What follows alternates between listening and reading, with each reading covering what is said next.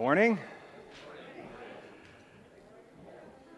If you have a Bible, you can turn to Jeremiah chapter 31. If you have a Bible, you can turn to Jeremiah 31. If you don't have a Bible, we have some in the foyer, and you're welcome to grab one now or on your way out. We encourage you to read it as much as you possibly can. But we're going to look at Jeremiah chapter 31, verses 31 to 37 this morning. Some might argue that this is one of the most important passages in the entire Bible. Certainly in the Old Testament, it's actually referred to multiple times in the New Testament, even by Jesus on the night before he died on the cross. He made reference to this passage.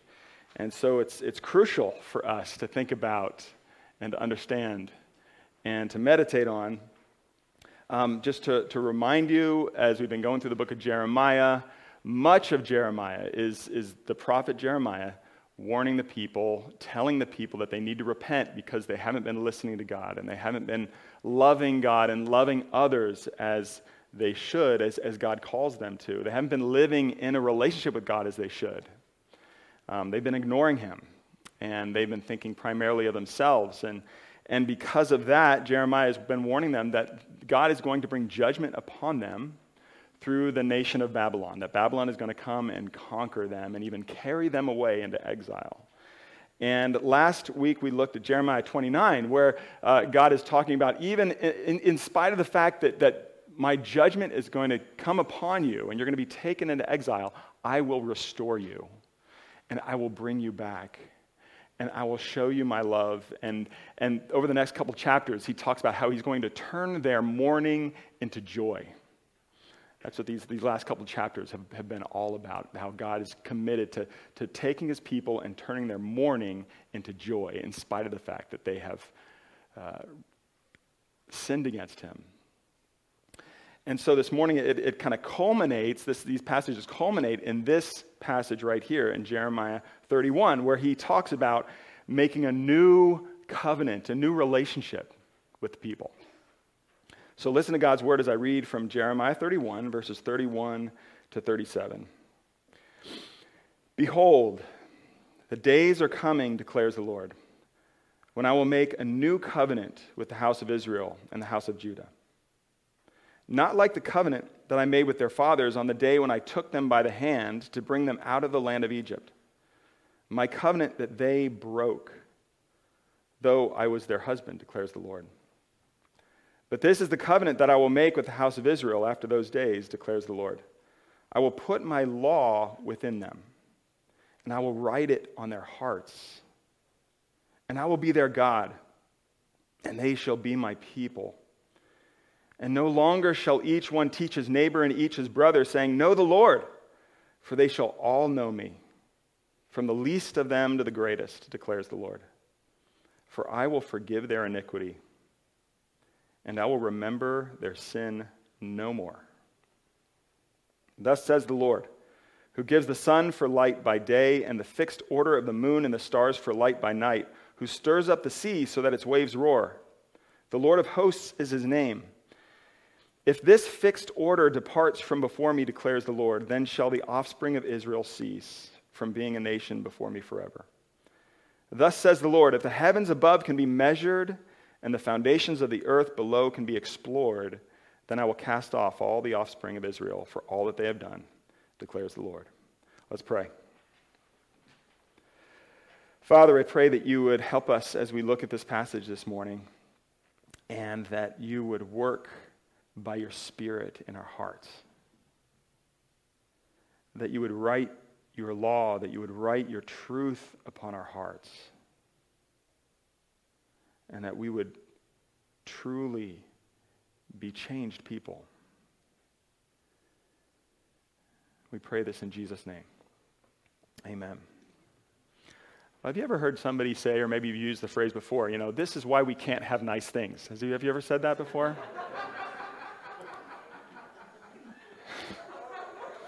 Maybe someday in the future it's going to change, but that is said quite often in our house. I was just a couple days ago, I was standing in our entryway in our house, and Nano, our 7-year-old, he says to me, "Daddy, there's a lot of broken things in this house." And I said, "Yes, Nano, there is." He was looking at basically a place where somebody had removed the doorstop and then slammed the door into the wall, so there's like a hole in the wall from the doorknob, There's actually a couple rooms where that is the case in our house. There's also, holes in walls where somebody's like kicked a wall and stuff like that. I mean, when you live in a house that's full of boys, you just can't have nice things, They're incapable of not destroying something at some point. And it's not just the little kids, I'm sure some of you guys are aware, our 21-year-old, Silas, just a few years ago, some of you guys know the story of how he made a dent in our ceiling with his head, in the living room ceiling, just to prove that he could. Nobody believed that he could jump and make touch the ceiling with his head, and that's exactly what he did. So this is why we can't have nice things. This is why we can't have nice things. The Israelites have proven themselves incapable of having nice things as well at this point in the Old Testament. I mean, think of the nice things that they have been given by God.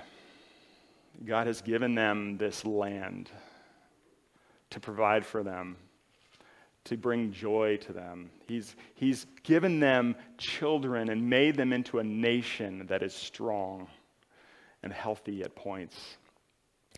And more than those things, he's given them himself. He's given them himself. He said, "I'm going to be your God, and you're going to be my people." He's committed himself to them. And the fancy word for that idea of God committing himself to his people is this word covenant. This word covenant, and it's used throughout the Old Testament. The idea of a covenant was very familiar to the people back then. When two groups of people or nations of people, families would often make covenants with one another. And a covenant would be an agreement to enter into a relationship with one another where they would make promises to one another, they would have obligations to one another, they would commit to being in relationship to each other. And they would expect each other to uphold, their side of the commitment. And so that world was very familiar with the idea of covenant. And so when God talked to the Israelites about how he wanted to relate to them and how they should relate to him, he used this idea of covenant. This idea of being in an agreement where we promise to care for each other and love each other, where we place demands on one another. And so throughout the Old Testament, you see these different moments where God actually talks about, this is the covenant I'm going to make with you. Like when he makes a covenant with Abraham and his offspring back in Genesis. And he makes a covenant with Moses and the people when Moses comes out, he leads the people out of Egypt, right? And then goes to Mount Sinai. He makes a covenant with David, with King David, saying that he would always have a descendant to sit on his throne. He makes these covenants throughout the Old Testament. And he makes these covenants saying, I am going to enter into a relationship with you, and I'm going to be committed to you. And I expect you to, I'm going to act as a husband. I'm going to love you and be faithful to you. And yet, Israel, the people of Israel, over and over and over again, break the covenant. They're unfaithful to God, in spite of the fact that he is absolutely faithful to them. They fail to love him. They fail to live out the covenant in the way that they treat each other, as they use one another, as they hurt one another, as they think only of themselves and live for themselves. And so they've broken the covenant, and they've proven that they cannot have nice things, particularly a covenant, a relationship with the living God. But then in these chapters in Jeremiah, God begins to talk about how he's going to forgive them and start afresh. And what he says here is that he's going to establish a new covenant with them. And this new covenant that he makes a promise, he says, the days are coming when I'm going to make this new covenant with you, with the people of Israel. This new covenant doesn't just apply to them, it absolutely applies to us. The fulfillment of the new covenant. We are living in that now. And so it's important that we understand it. And so what we're going to talk about this morning is two things. First, the necessity of the new covenant, the why this new covenant is needed. And secondly, the newness of the new covenant. What makes it new? How is this covenant that he promises here in Jeremiah different than the covenants that he's made before with his people, okay? So first of all, the necessity of the new covenant. The Israelites were in need of God to establish a new relationship with them, to make a new promise to them of a new covenant. He says in verse 31, he's going to make a new covenant which is not like the old one that the people broke. They broke. The old covenant was broken. The covenant that he's specifically referring to here is in verse 23. It says, it's not like the covenant that I made with their fathers on the day when I took them by the hand to bring them out of the land of Egypt, right? That's the covenant that he's specifically talking to, the old covenant. The covenant that he's talking about is the covenant with Moses. When Moses led the people out of Egypt, when God heard their cries and he visited them and he rescued them, he showed them his love and his grace, and then he brought them to Mount Sinai and he gave them his commands. He gave them the 10 commandments, right? And so this is the covenant. The covenant is the fact that he's come down and rescued his people and demonstrated his love to them, and then he's given them his law, and he says, this is how you need to live in relationship with me now. After he's already, demonstrated his love for them. After he's already rescued them and set them free from their slavery in Egypt, he says, okay, these are laws that you need to obey and listen to if you want to relate to me well. And so that covenant consisted of basically God's grace, where he pulls them out of Egypt, but also God's commands. He tells them, this is how you need to live. And yet, they broke that covenant.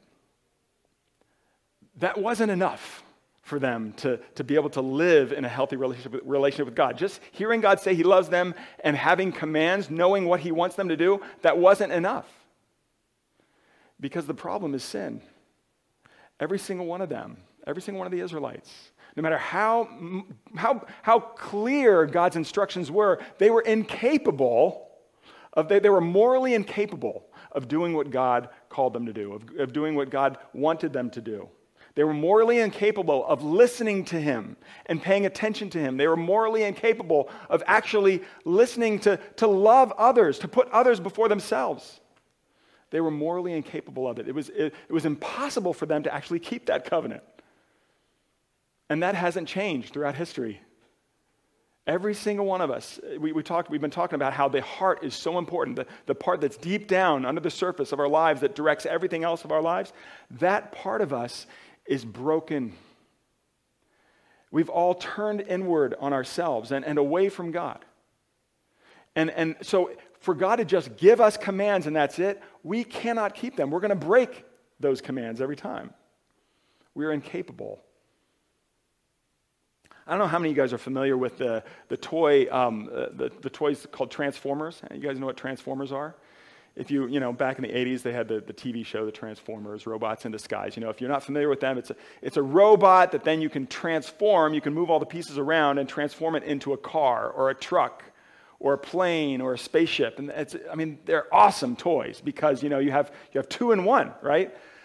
But in my experience, our kids love Transformers. But without fail, a Transformer, the better it is, the more intricate it is and cool it is, it always gets broken because it's complicated and you have to move everything around in just the right order, and then there comes this point where you have to gently nudge something under something else, and a kid is incapable of transforming this thing on a regular basis without breaking it within the first few days.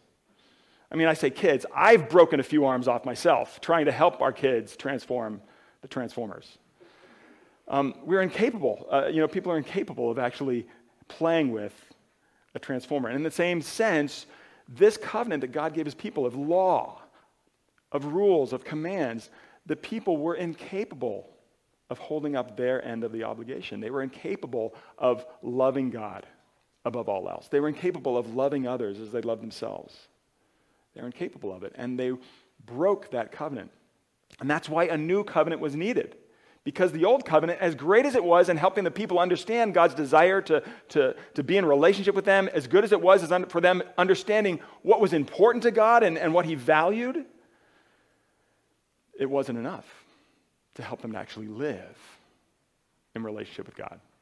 Okay? And so they needed a new covenant. And similarly, we need that new covenant as well. We are incapable. Just having God's rules isn't enough. And yet a lot of us try to live our lives like that. A lot of us try to live our lives just thinking, okay, as long as I have enough rules to try to follow in my life, I can be a better person. As long as I try really hard to be really self-disciplined, I can maybe be more kind, or I can kind of listen to people better, or I can maybe be more compassionate, or I can maybe focus more on being just in my relationships or whatever. It's not enough. Just trying really hard to be kind isn't enough. We can't do that. We can't. And so we need something else from God. We need something more. We need something new. And that's what he promises here in Jeremiah 31. That's what he promises the people. He promises them a new covenant. And he describes the new covenant in verses 33 and 34. And to help us understand the differences, the newness of the new covenant, we also have to, I think it's good to understand what's the same about this covenant as the covenants before. Okay, because there's continuity and there's discontinuity. There's things that are the same with the new covenant and the old covenants that God made with the people, and there's some things that are new. So what's the same? What is similar about this covenant and the old ones? There's a few things. I mean, one, there's this basic promise at the heart of it all where he says, I will be their God and they will be my people. If you read through the Old Testament, you notice God saying that more than once. Throughout the Old Testament, God is constantly making this promise as he enters into covenant with his people, saying, this is the big promise I'm making to you. I'm going to be yours, and you're going to be mine.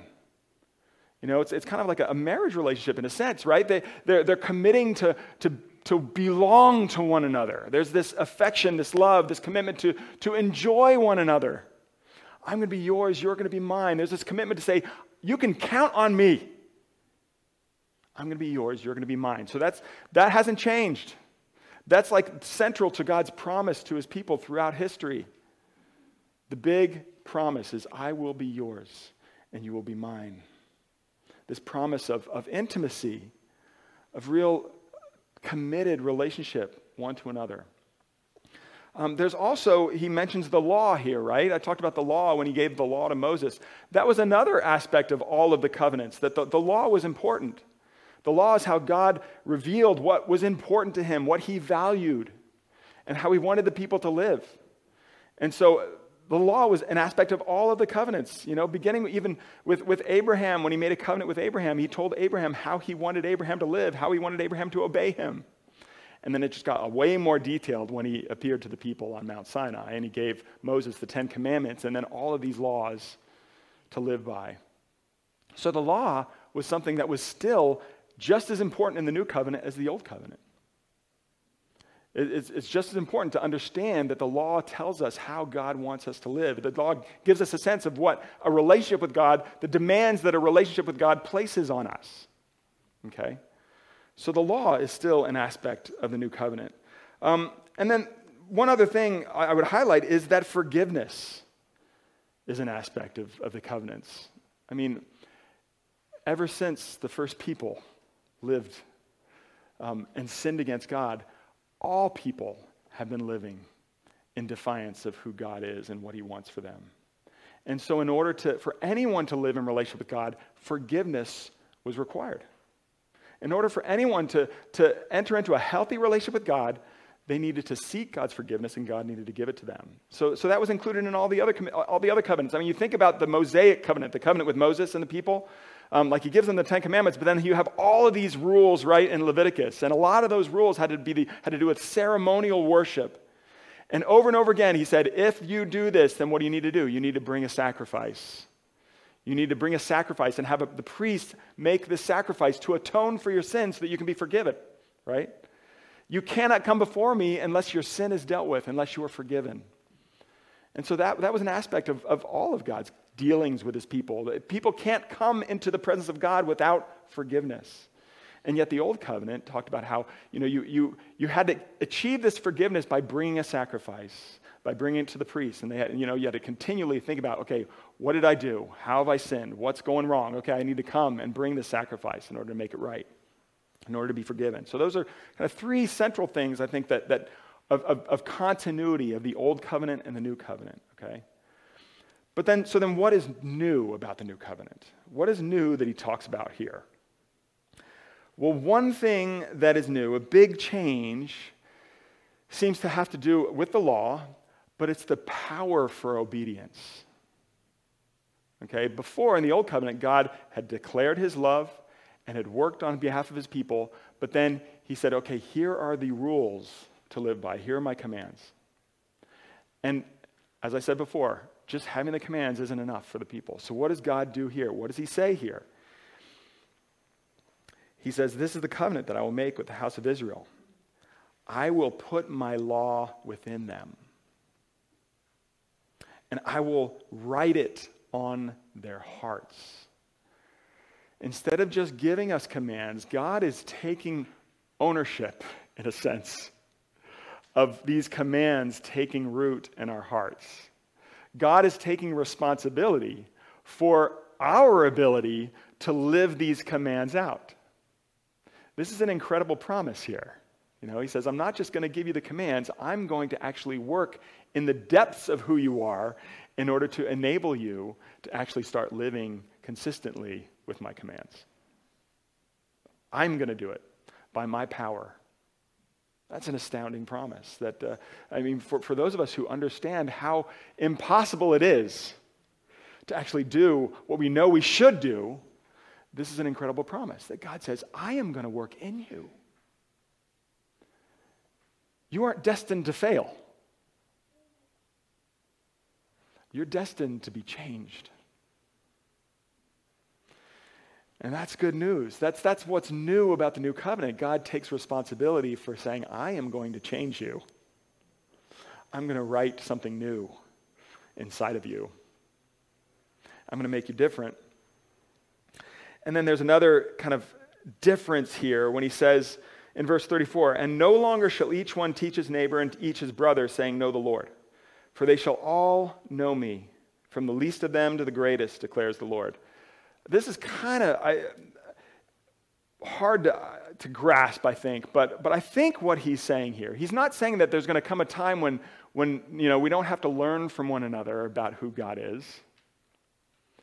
But I think what he's emphasizing here, he emphasizes this kind of widespread, no matter who you are or what different group you are part of, from the, what does he say?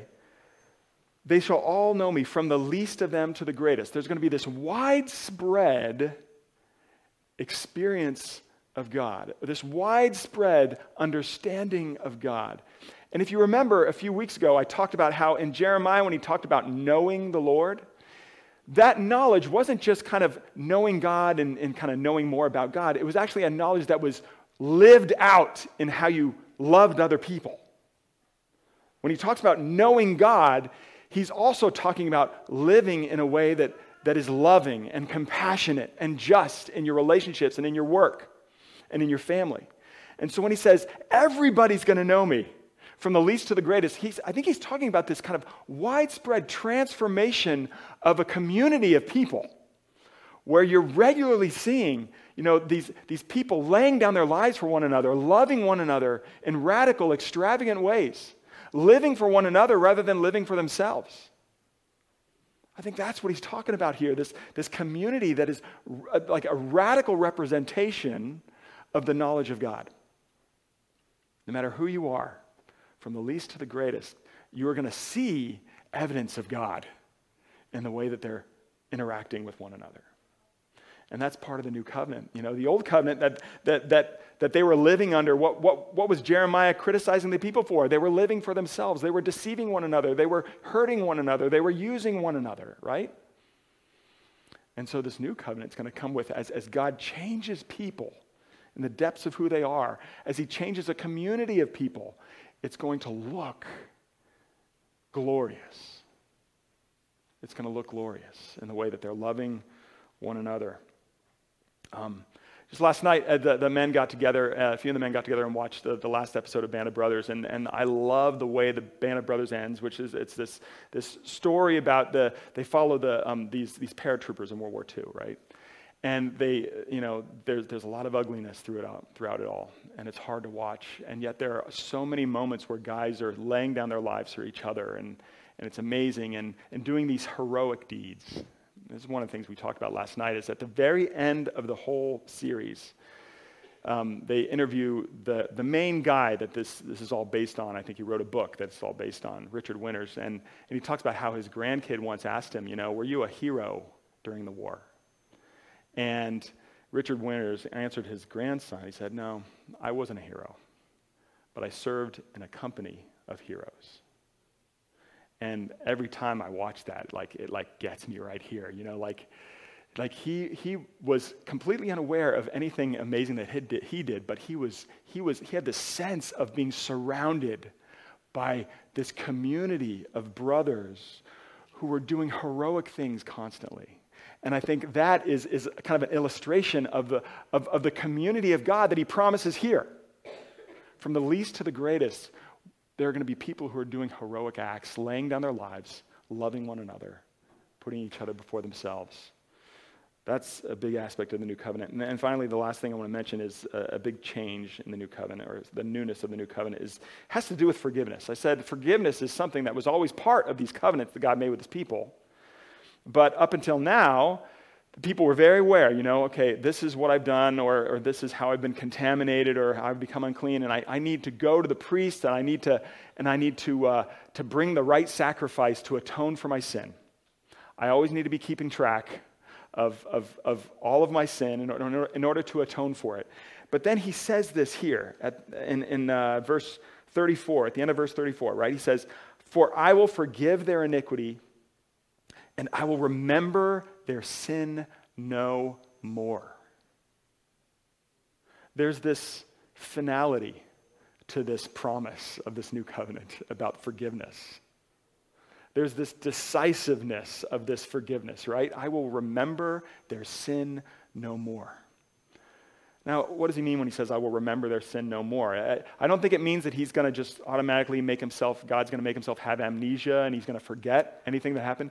I think the reality, what he's talking about here is that when he says he's going to remember their sin no more, is when he thinks of you, he's not going to treat you. He's not going to treat you based on your sin. He's going to treat you based on something else entirely. He's not going to treat us according to our sin at all. It's not that he's going to forget, but he's going to treat us differently as if we've never sinned. He's going to love us as if we've never sinned. He's going to delight in us as if we've never sinned. I will remember your sin no more. Sin isn't something that the people are going to have to be like, oh my gosh, I got to be keeping track. I got to be keeping track because I got to make sure I got to pay. Or I got to make sure I got to do this to balance it out. He's like, I'm going to remember your sin no more. That's not going to be an issue. That's not going to be a factor in my relationship with you anymore at all. This is an amazing promise. This is an amazing promise. And that's what it is. He's talking about something in the future that's going to happen, right? He says in verse 31, behold, the days are coming. The days are coming. He makes this promise to the Israelites. And so what did this do for the Israelites? For the Israelites, they would be like, well, first of all, in a very basic way, they would hear this promise and they would say, oh, it would be encouraging to hear that God's not going to give up on them, right? That even though they've broken the old covenant, that God is going to make something new. He's going to continue to love them. He's going to continue to work on their behalf. He's going to continue to care for them and be committed to them. But then there's also this aspect of like, they'd be waiting though, wouldn't they? They'd be like, oh man, when is this going to happen? Am I seeing it happen yet? Is God actually working? Is he helping me to actually, is he writing the law in my heart? There's this kind of aspect of waiting. When am I going to actually experience this? Are we experiencing it now? I don't know. It'd be this kind of this expectation that God has built into the people for a vision of something incredible, right? And God fulfills this expectation when Jesus arrives. And we know this because Jesus makes reference to the new covenant, right? The night before Jesus died, we actually remind ourselves every single week of Jesus' reference to this when he says, this is my blood of the new covenant, which is poured out for many for the forgiveness of sins. These are some amazing promises here. And what we need to see is that with the coming of Jesus, these promises are here. We can experience them now. With the coming of Jesus. In the book of Hebrews, this passage is actually quoted in the book of Hebrews. And in Hebrews, the writer of Hebrews says, Jesus is the mediator of this covenant. He spells it out for us. He gives us the answer. He says, you know this covenant that everybody was waiting for? Jesus is the answer. Jesus is the one that we will experience these things through. He is the mediator. If you want to experience a forgiveness from God that is so radical that you don't even have to think about God thinking about your sin,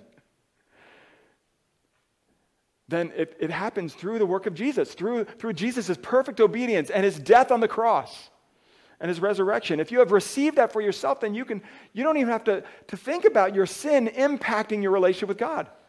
You can know that he delights in you. He's not keeping score. He's not keeping track. He loves you because of what Christ has done. There's a radical sense of assurance of God's love and forgiveness. And if you've received Christ, you can also know that God has and is doing something supernatural in you today. He is writing something at the depths of your soul to make you different, to make you new, to enable you to actually obey him, to actually love him, and to love the people around you. You have the power because God has promised to do that through you. You don't have to live with a sense of defeat, like I'm never going to change. I'm never going to get past this. God has promised. And he has, through Christ, he has begun to accomplish this right here. And through Christ, because of the work of Christ, we have the opportunity to experience living in a community of heroes, of people who are being changed, of people who are laying down their lives for each other, who are doing radical acts. Maybe we're not seeing them all the time. Maybe we're not seeing them a lot of the time, who are doing radical acts of just kindness and love for one another and those outside of the church as well. And Paul in 2 Corinthians 3, he talks about the fact that Christ has written upon your hearts with the Spirit of the living God. We have this promise fulfilled where God has done a supernatural work in us. His Spirit is writing the law in our hearts so that truly, no matter how hard it is to obey God's commands, you can listen. You can do it by the Spirit. As I said before, you are not destined to fail. And so what does this require from us? This requires from us an attitude towards God that says, I want you to write something new in my heart. I want to surrender to your editorial choices for what I choose to love and pursue, for how I speak, for how I listen, to what I think about. I'm gonna surrender to your creative control for the story that's being written today in my family, with my spouse, with my friends, with my parents, with the kids I sit with around the lunch table at school. I'm going to surrender to your creative choices, God, because I know that you are doing something. Are we going to believe that? Are we going to believe that the Spirit of God is actually working in us? If you struggle to believe it, if you have some doubts, the end of this passage gives us some encouragement, a reminder to trust him, a reminder to believe. In verses 35 to 37, I'm just going to pick up on one of the things, but he says, "Thus says the Lord, who gives the sun for light by day and the fixed order of the moon and the stars for light by night, who stirs up the sea that its waves roar. The Lord of hosts is his name. If this fixed order departs from before me, declares the Lord, then shall the offspring of Israel cease from being a nation before me forever." When he talks about the offspring of Israel, he's talking about the people of Israel, yes, but he's talking about the church. The church, we are the fulfillment of Israel today. We are children of Abraham, as we have the faith of Abraham, as we trust God like Abraham did. We are the offspring of Israel, and this is the promise that he makes to us. He says, he takes these word pictures, these illustrations, and what are the illustrations? He takes things from creation. What does he show us? What does he remind us of? He takes the sun and the moon and the stars, and he says, if these things, that you can, if you've lived for however many years you've lived, the sun, without fail, continues to come up every day, right?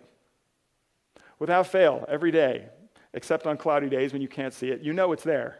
Every day. Every day the sun sets. At consistent times during the month, you see the moon. And you see stars all in their fixed places. And God says, just as those never fail, I will never fail. If you want to be reminded that this promise is actually something you can count on, then look at the sun. You ever use a Post-it note to remind yourself to do something? Usually Post-it notes are kind of like bright neon colors. The sun and the moon are God's Post-it notes for us. A lot of times we look at the sun and the moon, we see a sunrise, a sunset, and we're just kind of like, oh, that's beautiful. We admire it. We admire it for like what God has done to create something beautiful. But actually here, God says, I want you to look at the sun and the moon, and I want you to be reminded that I've forgiven you, and I will remember your sins no more. So if you take nothing else from the sermon, I want you, every time you notice the sun, every time you notice a beautiful sunrise or a sunset, every time sometimes you're driving down the road and you see the moon and it looks unusually big or something, and it's amazing. You're like, wow, that's incredible. That's a Post-it note from God saying, I'm real, and my Spirit is in you, and it is working. He is working powerfully to make you new. And I won't fail you. I won't fail you. Let's pray. Father, we pray that you would help us to believe these promises. And we struggle because even these promises, the fulfillment, as we've said, with the coming of Jesus, these have been fulfilled, and yet there is more to these promises. We know when Jesus returns that there will be an even deeper change and experience of your Spirit, and even more intimate experience of the fact that you are our God and we are your people. But Father, at this moment in time today, help us to believe how real you are and how much you love us, and the fact that you will remember our sins no more because of what Jesus has done for us. We thank you, Father, for this day, for the fact that the sun has risen. And because of that, we can know that you won't fail us. We pray this all in Jesus' name. Amen. If you're able, please stand once again.